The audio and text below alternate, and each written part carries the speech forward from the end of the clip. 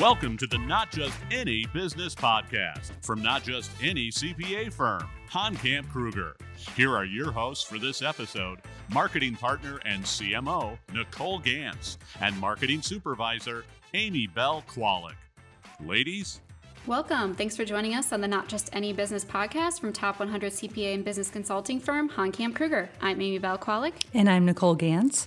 And we're glad to have you back for this episode where we're going to talk about a topic no business owner can avoid, tax. But we're not just going to talk about tax. We're going to discuss what really went on with tax reform, how the landscape is changing when it comes to proactive tax planning, and what the future looks like with this disruption like blockchain tech. Our guests today are Kevin Schmidt and Josh Miller, both Honkkamp Kruger CPAs and business advisors, and both survivors of the Tax Cuts and Jobs Act, aka Tax Reform Season 1. Kevin is a partner who has over 30 tax season in, bless your wife Val, and Josh is a tax manager with a decade and a half in, bless your wife also. So welcome to Kevin and Josh. Thank you. Thank you. So 1986 was the last time there was major tax law change. So how are you doing after this first season? What have the last few months been like for you? Oh, the last few months was long to an extent. We had the major tax law change in December of 17. We did a pretty good job of getting ready for that, I think, but you just can't prepare for it. And when you have 20 to 30% more time in every return, with the number of returns that we do, that's a lot. Yeah, it was no matter how much we were able to actually sit down and prepare for tax season, it was there were still curveballs thrown at us, things that you can maybe foresee a little bit, but at the end of the day, there's just a lot of headaches that came up, and I guess a lot of fires to put out all the way through during the busy season. Yeah, but I think our staff handled it pretty well. We tried to be prepared as we could. Yeah, absolutely. They were geared up for it, ready for it. Yep. So it's nice to have tax season over and start planning for next year. Awesome. Yeah, definitely. So like we said, this is the first year with all the changes from tax reform. So how do you feel it went from a process perspective? I think from a process perspective, we had some hiccups at the beginning just because of everybody. It was new to everyone. So there was, with these new tax law changes, nobody was a seasoned pro. We had a good 12 months of preparation for it, but at the end of the day, we still had not done a tax return up until January that actually incorporated all these changes. So once you got over those hurdles in the beginning and kind of established that expertise and had a few things under our belts, I think the process became a lot smoother after that. I mean, there's always going to be hiccups in any tax season, but the process at first took some ironing out, and by the end we kind of had it ringing along, and then deadline hit already, so it ended up working out well. Yeah. Every tax season's kind of like that, though. Mm-hmm. I mean, it's 15, 16 weeks long. And the first 4 or 5, none of the forms are out yet, none of the W-2s, none of the 1099s. The tax software is just getting released. So we're spending our time getting that put together. And then we start with our deadlines. Farm deadlines March 1st, corporate deadlines March 15th, individual deadline April 15th. So by the end of tax season, we're humming along pretty good. It just takes 4, 5, 6 weeks to get in rhythm. Yep, absolutely. I mean, it was a case of best laid plans. It was everything inside the process kind of was delayed. Whether it was releasing the forms, whether it was establishing the guidance from the IRS, everything along the way was kind of delayed. The only thing that wasn't delayed was the deadline at the end. So it's a lot of a race to get to a point where you were comfortable, and then, like I said, by then you're almost done. So yeah, absolutely. So what about from a client perspective? Did you have a lot of questions and concerns, comparing the tax from last year to this year? We did have a lot of that, and we're very adamant about our planning process, whether setting up projections last summer for all of our clients, or working with especially our business clients on some in-depth planning. And so we had a lot of those questions answered back last fall. There's always going to be new little things that pop up, or there's people who weren't proactive or kind of resist that proactivity of actually planning, that have a few more things that pop out during tax season. But I think a lot of those questions we really were able to hammer down and had realize a lot of opportunities before January, before January, February came around, so that it was just the compliance part. It wasn't the actual changing history kind of part that we had left for ourselves at that point with the clients. Yeah. Last summer, we used our software to project for our clients what the new tax law was going to do to their tax returns. We took their 2017 information and plugged in the 2018 tax law changes to it and sent that to every one of our taxpayers, and then tried to follow up with them to say this is what it means. And we estimated probably 90% of our clients were going to see a benefit from the new tax law changes. Those 10% that didn't, that actually went backwards, we tried to work with them to say what can we do to mitigate that hit. So the clients that we dealt with were pretty familiar already, but you can never just use the information from the prior year. You always got to use this year's information. And then the media didn't help out at all, because everything you heard in the media this year was your refund's going to be less, you're going to owe more tax. So a lot of clients, I think, were a little bit worried coming in when we actually filed their return. There was a lot of that. There was definitely a significant amount of that angst. That was whatever it was the reason. The media was the biggest reason. There was lots of lower tax refunds. That those articles never really mentioned the fact that the tax itself was probably lower as well. They just didn't withhold. So that's exactly what you're saying. It's you get a few of those calls early on, but most of our clients knew that they knew what to expect coming in, and they knew if they were going to have. There was very few really large surprises. And I think the biggest surprises out there were actually favorable in that they're like, wow, we did all this planning and we reformulated everything, set everything up right, but I really didn't realize how much we were going to save this year. So it's kind of a shocker, I guess, if you will.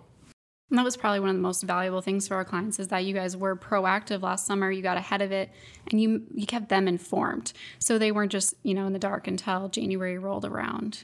Right. We had a big push on that. I mean, even from the very get-go, like before last tax season, before tax season 2018 tax season for filing 2017 returns, we had already had those town hall meetings that we were making sure everybody understood what was going on and really had a sense of urgency.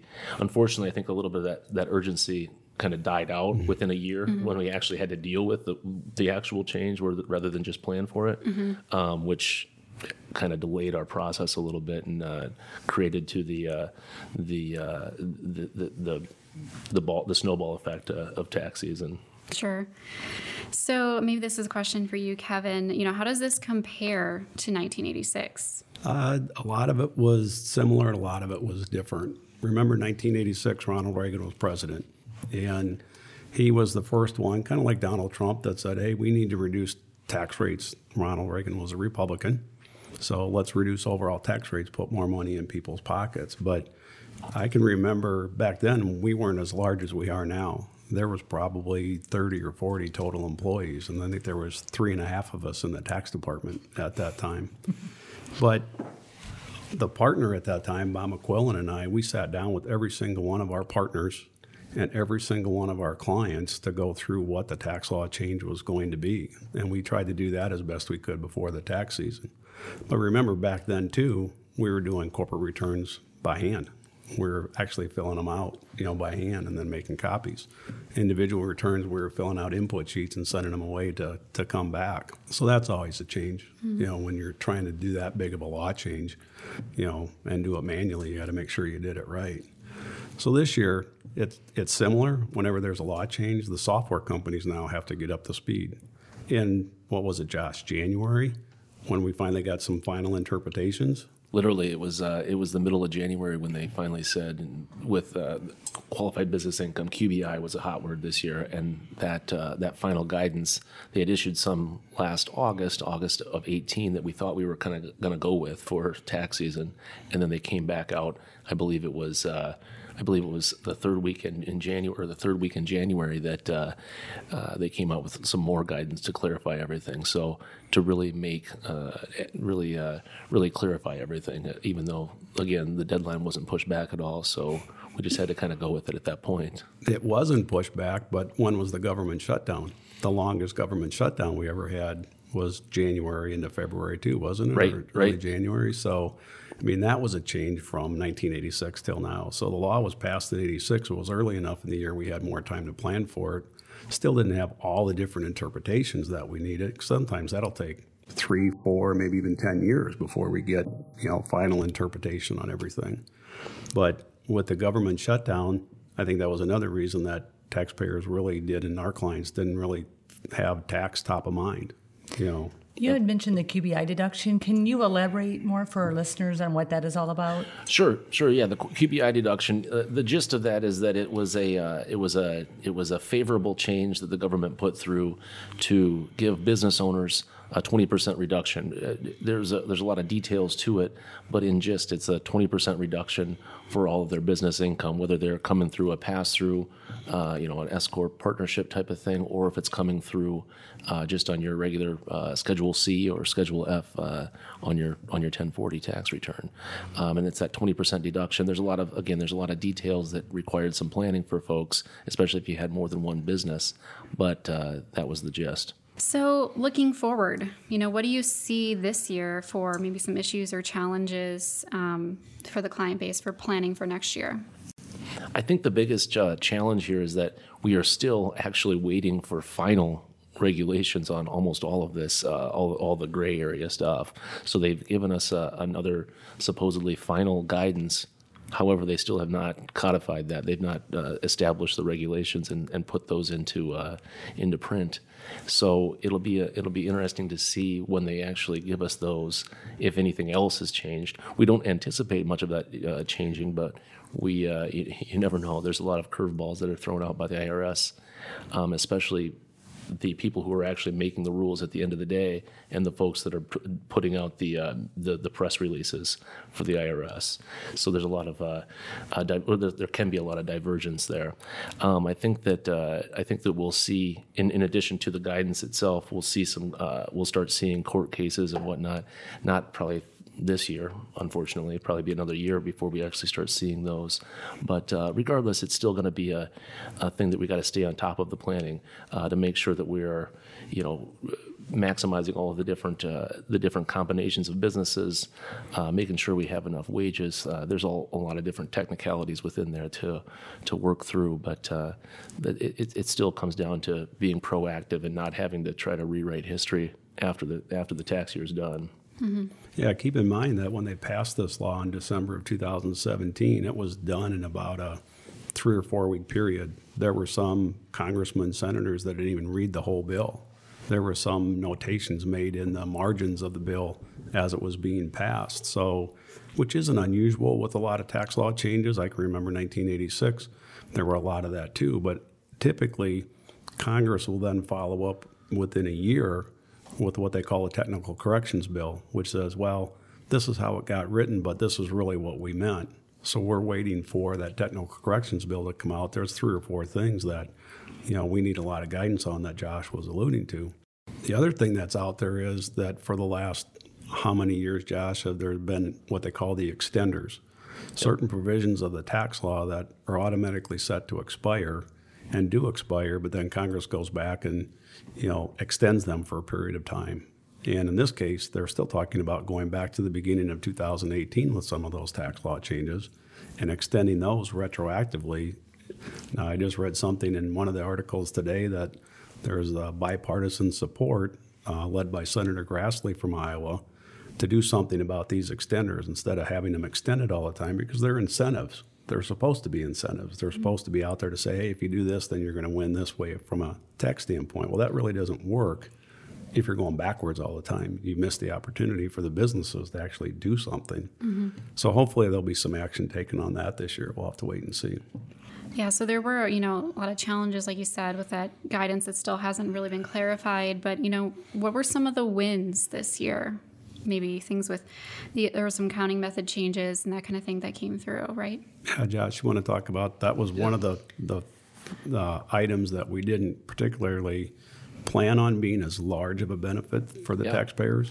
Yeah, the gist of that is that in addition to this QBI deduction, this qualified business income deduction, they had a lot of these method changes, whether it be able to report on a cash basis or not report all of your not have to capitalize all your inventories, various method changes involved with construction companies in terms of how they account for their contracts. All of these were they were made a lot more favorable because they used to be limited to those taxpayers who were reporting less than $10 million of gross receipts. Now they move that all the way up to $25 million.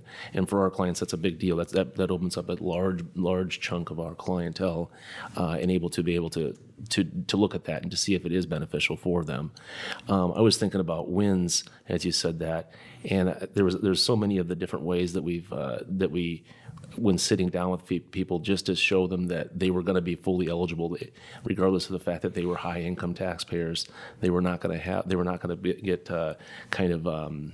trapped in terms of the different requirements of the law. I think there's one in particular. There was a company that has it was 4 different. They're set up in 4 different entities, and for whatever reason, we've had them. One of those entities has kind of taken on most of the wages of the operation, whereas most of the other 3 of the other 4 entities took on the assets. And we also had those guys set up, one of them set up on a fiscal year where the reason that matters for this is because it would not be eligible to be combined with the other entities, even though it's kind of functions as one kind of business itself. And after just sitting down with them and saying, hey, here's why we want to do this, here's why we want to move your year end. We're gonna do 2 tax returns, basically a short year and a regular year, get you all in the same boat. And at the end of the day, it ended up saving them over $600,000 of tax at the end of the day. So I mean, it was a big win. It was a big win. Yeah. In that case, they had no expectation of that at all. They're like, oh, what do you mean you want to do another tax return? Mm-hmm. Well, yeah, there's another tax return, but here's why. Here's why we're going to do this and get you on board here. Yeah, so I bet you they like that. Yeah, I think that's so important. And then, they have all these different entities, but they're doing all their work in one place. And I think that's really important when you're interpreting this law and you're what's working best for my operation. I might have somebody preparing something for me over here, and then I go to a bigger firm for my bigger return. But really, it's really important to put it all together. And see the big picture. Yeah, and that's a good point, Amy Bell. That's another challenge that we have. We have a lot of clients, not the majority, but a significant number of clients who have multiple tax preparers, whether it be because they have various businesses or they are themselves minority owners of the business. Whatever reason, that's posed a challenge, especially in this first year, because a lot of people were dealing with the law a little differently, and that doesn't mean that could mean, as far as actually looking at the law and interpreting it different, but it was more so just about what you're presenting, the information that you're putting out on, for instance, with the partnerships with the S corporations, the information that you're putting out there on a K-1. It was just a matter of it being different. So we have folks who put together the individual returns here, and we have folks who put together the business returns here. And you have to take that information from the business returns and to put it on the 1040. And if you have multiple preparers giving you K-1s that have different things on them, different disclosures, you're like, well, what's going on here? So that's definitely a challenge, and it was something that we had to constantly keep communication up with our staff, especially amongst the various offices, to make sure that we're staying consistent, understanding what the heck it even means, and ultimately to make sure that we're taking advantage of everything that we can in the law to minimize that tax liability. Sounds like they should move all their tax returns to Hahnkamp Kruger. That would be a good idea. I think you're right. You're right. Exactly. It seems like a good benefit anyway. Sorry, the marketer in me had to say that. We'd have been disappointed if you didn't. Yeah. So, not just tax reform wasn't the only big tax thing that happened this year. There was a lot to do with state and local tax. And, that's something that in 2019, I think is going to be a big topic. So where do you see that working into all of this? That's a great question, and I think that's the biggest gray area out there. I mean, when we talk about state and local tax, we've been talking about, from my perspective, I'm always looking at the income tax effect. And on that level, we're looking at how they're going to interpret the Tax Cuts and Jobs Act. Are they going to take in the qualified business income deduction on the state level? Are they going to deal with this interest limitation? I could rattle off all the different changes of this last year. But the point here is how those states are going to react and how they're going to keep that in line with their budget needs. When we really look at the big effect of SALT, of the state and local tax, though, this year, I think it was the court case that came through late last year, mid last year, the Wayfarer case, that really opened up the ability of states to tax those internet transactions, and that there's going to be a lot of question on, do I have a filing requirement? Do I need to be paying sales and use tax to these various states?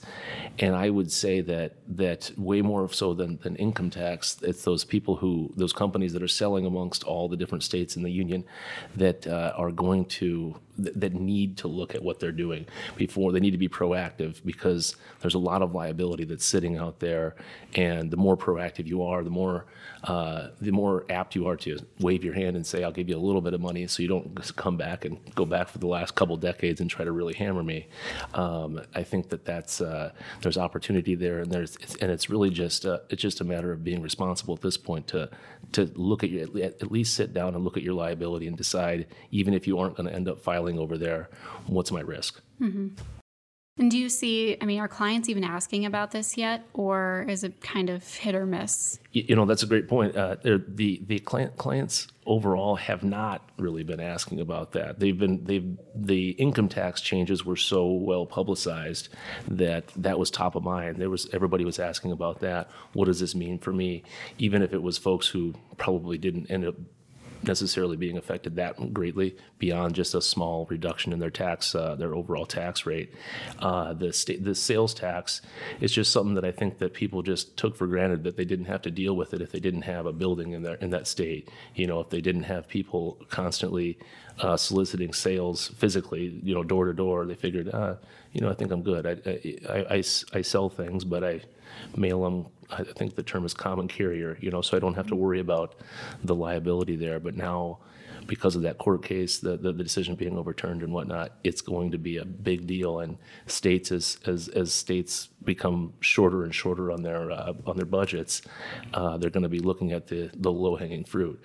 And if you have those sales, it's going to be something that they can easily look at and say, hey, here's what you owe us. Prove us wrong. Mm-hmm. So definitely. And a lot of CPA firms don't have a SALT department, and so we have SALT tax specialists on staff, correct? We do. We do handle the specialty area, this complicated area. Yep. In fact, we have a full-time dedicated staff to that, and Scott Roddy is actually our specialist here in the firm, and he has a lot of experience working directly with those states to kind of what I mentioned before, be proactive and say, we have been selling in your state. Take it easy on us.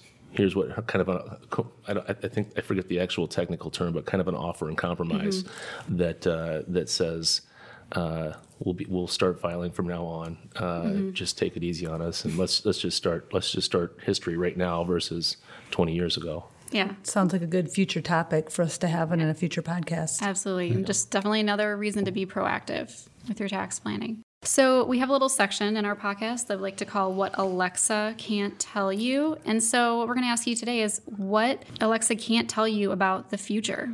What does that look like? Good question. What's interesting is that, the way our governments are set up, right? So we have an election every 2 years for Congress, every 6 years for the Senate, every 4 years for the president. And as much as we try to stay on top of everything and read the tea leaves, so to speak, on what's going to happen, you really don't know. And keep in mind that I think most people are forgetting that the current federal laws that we have, a lot of those expire at the end of 2025. So we're in the midst of looking at 2018. That's the filing season that we just had, right? But we want to make sure we're looking forward and not just 19. but 20, 21, 22, because the real planning and the benefit of planning comes in of looking at what's our end game, what's the end in mind, and that's out there. So I think, we just have to be diligent. And you saw in the last election where the Democrats recaptured the House. So now you've kind of got a stalemate between the White House and the Senate and Congress. And in 2020, as we all know here in Iowa, 'cause we must have about 30 Democratic presidential candidates coming, it's, okay, what's going to happen if they get elected? You have some of the candidates saying, okay, we're going to have Medicare for everybody, and you're going to be able to go to college for free. Well, that has to get paid for somehow, and usually that means more taxes. So we're trying to stay on top of that as best we can. And then you start looking at the states. Here in Dubuque, we're on the corner of Iowa, Illinois, and Wisconsin. As Josh alluded to before, all the states are looking for more money. Maybe it's not income tax as much as it is the sales tax and some of those use tax or some of the gas taxes and things like that. So I think it's easy for our clients to say, here's what happened in 18, that's probably what's going to happen in 19 and forward, not necessarily the case. And beyond, just the tax, there's a lot going on with technology and the way that's changing our industry and a lot of industries out there. So, what are you seeing in terms of how blockchain might be a disruptor? Another good question. So not even the tax area, but AI, artificial intelligence, blockchain, has the ability in our business, just like other businesses, to really make us more efficient. I think a lot of people are worried that it's going to take their job away, but the reality is it's going to make their job easier and more efficient, so they'll have more time to do things. And in our case, it means how do we spend less time in some of the compliance issues? How do we spend more time with helping our clients plan and run their business? So one of the things that we're constantly looking at for our clients is how do we make taxes in particular a really good customer experience. So there's some really neat things coming down the road with electronic gathering information and delivering of tax returns. And Josh, you want to kind of expand on that? Yeah, sure. And I think that comes all the way full circle back to the beginning of our conversation when we were talking about our processes. It used to be that, and not so long ago, where you would just expect to get a big envelope, put all your stuff in there. Hopefully you remembered everything, fill out a few little questionnaire, and that was going to be your, you have to mail that back, and then you'd call on the phone and figure out what else you have to mail in. And now we want to make that more friendly. Even if for some folks that's how they want to deal with it, and that's still fine. It ends up taking a lot longer in the process, but it's still something that we can do.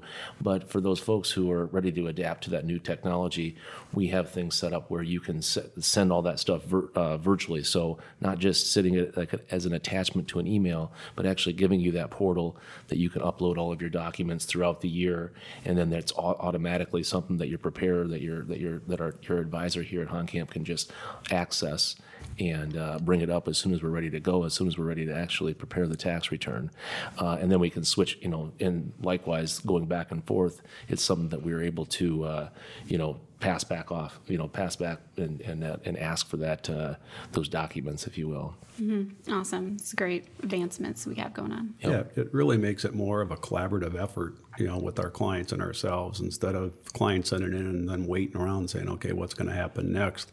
We can be more real time with them and gather that information, let them know where we're at, when they can expect their tax return. How does it compare to the tax plan that we did?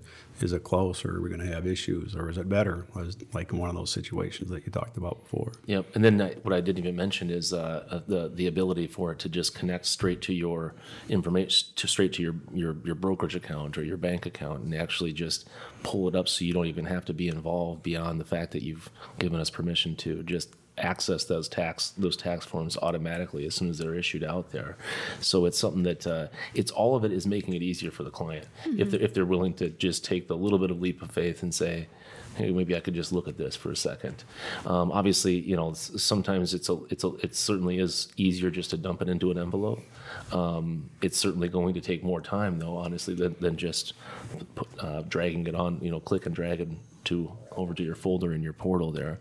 And especially if you're able to connect those where you literally take zero time to have all those documents uploaded for us, and you don't have to worry about any kind of errors in terms of scanning back and forth or any kind of things getting lost in the mail. Not that that's not much of a concern really, but there's all sorts of reasons why a paper, the actual paper going through the process doesn't make a heck of a lot of sense if we can take the time up front to set that up, set those connections up. Mm-hmm. Yeah, then on the backside, right now we've just been talking about how do we gather that information. But on the backside, it's the electronic delivery of the return. Mm-hmm.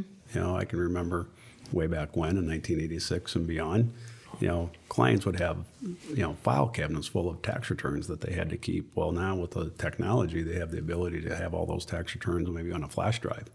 Yep. So the challenge for the client is going to be, how do I keep track of all this? Where do I keep this? Do I have a separate hard drive? Or what if it's on my computer and my computer crashes? So we're trying to help them, you know, manage that as well. So it's all about how do we make it efficient to gather the information, get it to us.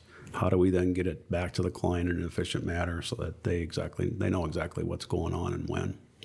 Yep, and it's just all the way through. Again, I can't reemphasize enough that it's all just a matter of convenience for the client. At the end of the day, if we have to take a little bit of that time up front, but once you're there, it's all at the literally a click of the mouse that you could access all of this information that you need, whether it's to send it to us or it's to keep track of it down the road. So. Well, it sounds like you're really taking that client experience into consideration with something that's so difficult.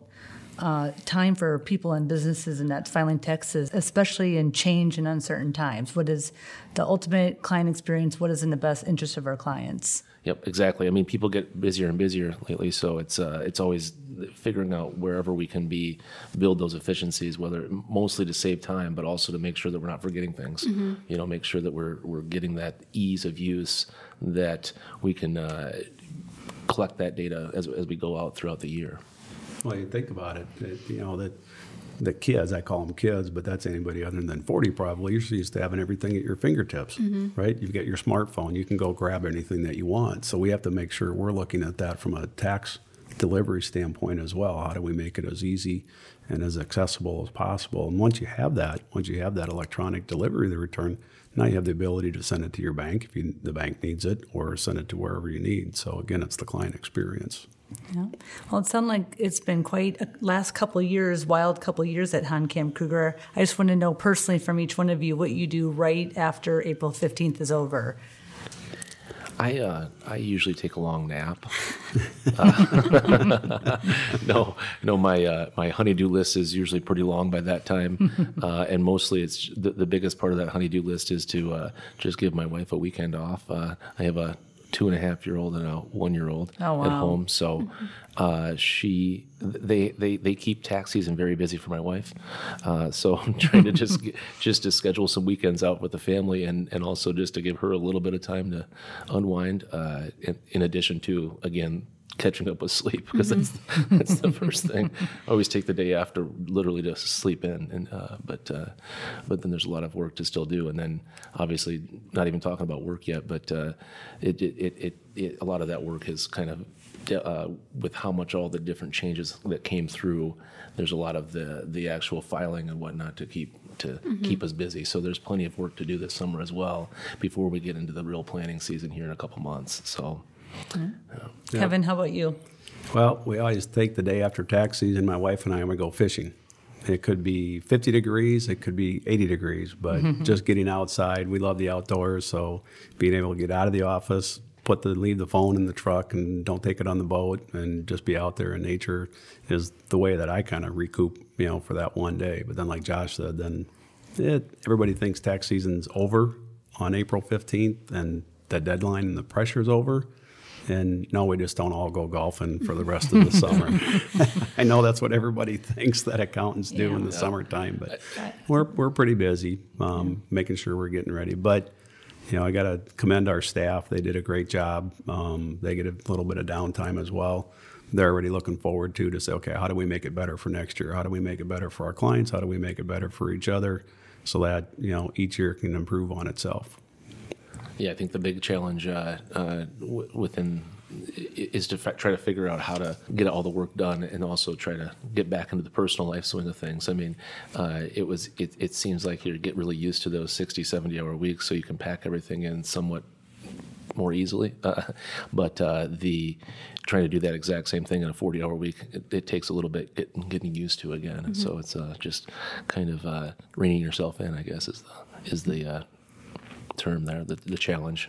Yeah. Well, with all those hours, at least you can know that all the hard work and planning and proactive planning you do at HonCamp Kruger really makes a difference in people's lives. Absolutely. It really does. I mean, it's that's what it's all about at the end of the day, is making sure that we're not letting go of any opportunities. We're not backing down from any challenges that they might face in their business, and making sure that we're putting them in the best possible position going forward, and not not trying to rewrite history. I think we had that cliched term before, but not trying to rewrite history, trying to make the history, not rewrite it after the fact. So making sure that we're involved and understand everything that's going on as we go through the year, rather than trying to, change it after the fact. Absolutely. I think that's an excellent final thought for our listeners. So thank you, Kevin and Josh, for being with us today. I really appreciate it. You're welcome. Thanks. So that'll do it for today's episode. Thank you again to our guests, Kevin Schmidt and Josh Miller, for sharing your wisdom and the wonderful conversation. And a thank you to Happy Smith Productions for producing this episode. If any of our listeners would like to receive a complimentary review of your business or individual tax return, check out our podcast episode on that topic, which is called a Tax Gap Review, or call us at 888-556-0123. Email us at info@honcamp.com, or shout out to us via our social media pages. Thanks for listening, and don't forget to subscribe so you don't miss out on any future hot topics. We'll see you next time on the Not Just Any Business Podcast.